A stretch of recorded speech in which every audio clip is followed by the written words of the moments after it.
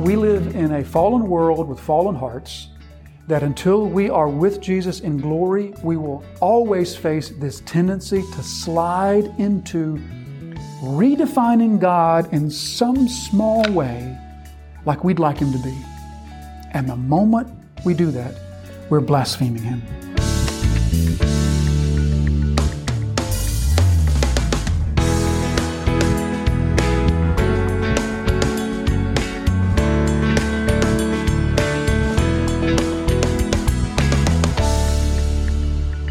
We come now to the next miracle, which is the wind ceasing as Jesus gets into the boat. So before Jesus calmed the wind and calmed the waves by speaking to them, "Peace, be still," here He calms the wind and the waves simply with a desire. It's a miracle of His will. He just wills the sea to be calm, and it is. He just wishes it to be calm, and it is. The wind ceased, and they were utterly astounded, for they did not understand about the loaves, but their hearts were hardened. Where in the world did that come from? Because I thought that we had left that episode behind. I thought now we're talking about walking on water and wind and waves. I thought the loaves were last week's message. How did loaves make their way back into this? Instead, we are told they were utterly astounded. They were terrified, they were fearful, they were frightened, they were astounded, and Mark says the reason for their astonishment was they didn't understand the loaves. So somehow their misperception of the loaves event was the basis for their fear in this event. And furthermore, Mark says, but their hearts were hardened. Now, Jesus is going to go on to conduct another feeding, the feeding of the 4,000 in chapter 8. Interestingly enough, that account will also end with yet another statement of the disciples' non-understanding. And this is almost verbatim. Look in your notes. We read this. Mark chapter 8, verse 17. After the feeding of the 4,000, Jesus, aware of this, said to them, "Why are you discussing the fact that you have no bread? Do you not yet perceive or understand? Are your hearts hardened?" Twice, Jesus speaks of hard hearts that the disciples have, both times in connection to the loaves event and their non-perception of the feeding event. And both times Jesus says this is the cause, this is the instance, and this is because your hearts are hard. So now we see a couple things. First of all, we see the connection. Because the loaves, they didn't understand the loaves, they were perplexed, they were fearful, they were astounded to see Jesus on the water. So the connection here is what? This is why John was helpful. Because John showed us the connection. John showed us that this fever of excitement, this feverish excitement over this man Jesus and what He was doing, got the crowds all glassy-eyed about a new political leader who was going to change everything. And these disciples got caught up in it too. They got caught up in this whole Jesus as king thing. And we know that they had a tendency to that. Because remember when James and John's mother comes to Jesus and says, "Hey, when you come into your kingdom and you're sitting on your throne, could my son sit on one side and one on the other?" Which shows us that there was a continuing problem that Jesus faced, and that was the problem that people were constantly wanting to make Him into a political redeemer instead of a spiritual redeemer.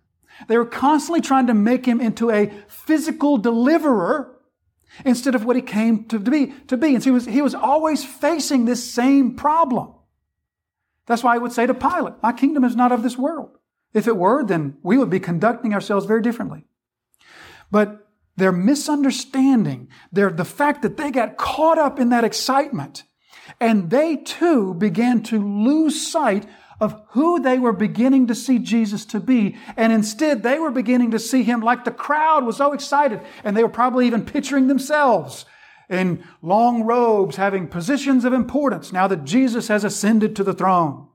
And they got caught up in this as well. And the fact that they got caught up into it was the basis for why, when Jesus comes to them in the greatest revelation yet in the Gospel of Mark, when He comes to them revealing Himself as the creator of all things, as the one who treads on the water, they weren't expecting that.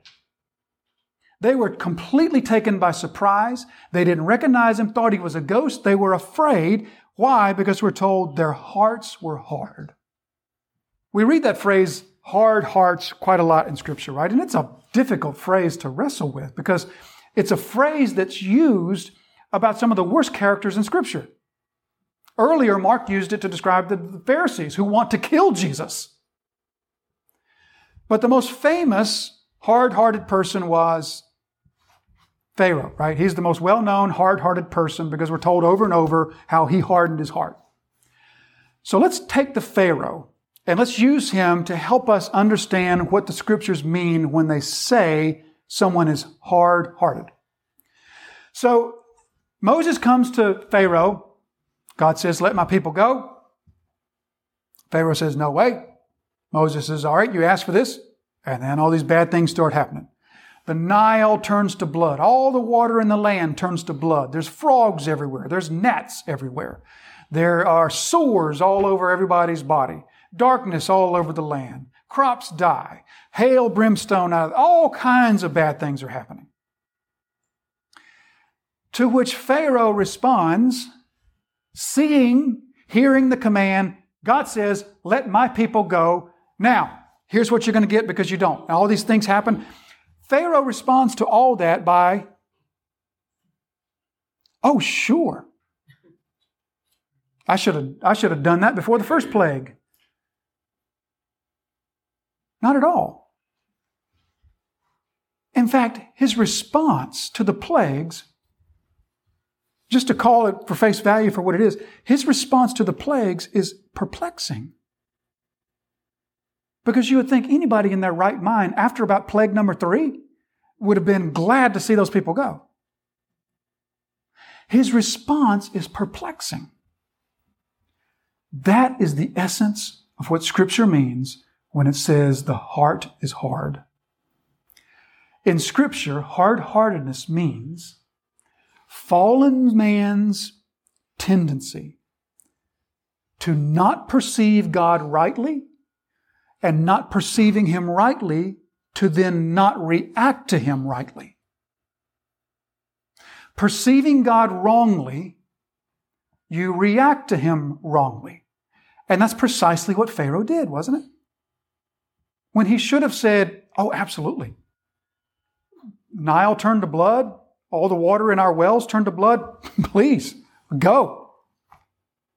Instead, it's this puzzling reaction. And what you say, why is he responding that way? Now think back through Mark's gospel at all the examples we've been shown of hard-heartedness, in which Jesus heals the man with the withered hand, and they look at Jesus and hate Him and start conspiring to kill Him. Or Jesus heals and cleanses lepers, and the more He does this, the more people hate Him. That is what Mark is showing us, the hard-heartedness of people, that not perceiving God rightly, they therefore don't react to Him rightly. Now let's put ourselves back in the boat. What's happening in the boat? In the boat, the disciples have fallen prey to earthly ambitions. And that has caused their perception of Jesus to become perverted. They were beginning to understand Him as who He was. Remember back in the boat in the first time? When He calms the sea? And they're saying, "Who is this man? Who is this man?" And this is why Jesus comes to them. This is why Jesus makes them leave, makes them get in the boat, makes them go out into the storm. Because, as we said at the beginning, Jesus is going to meet their greatest need first. And their greatest need is to have their hard hearts softened. How is Jesus going to soften their hard hearts? He's going to soften their hard hearts by answering the question they asked on the first storm. Remember? Same sea, also at night. same boat, same disciples. Jesus calms a storm. They ask, who is this man? Who is this man? Now another storm, another night, same sea, same Jesus, same boat. And Jesus says, I am that I am. I am the great I am. You need to quash your thoughts of earthly kingdoms. You need to stamp out your ambitions for earthly advance. You need to stop seeing me in even the slightest way as your ticket to glory. Because that's not who I am. I am that I am.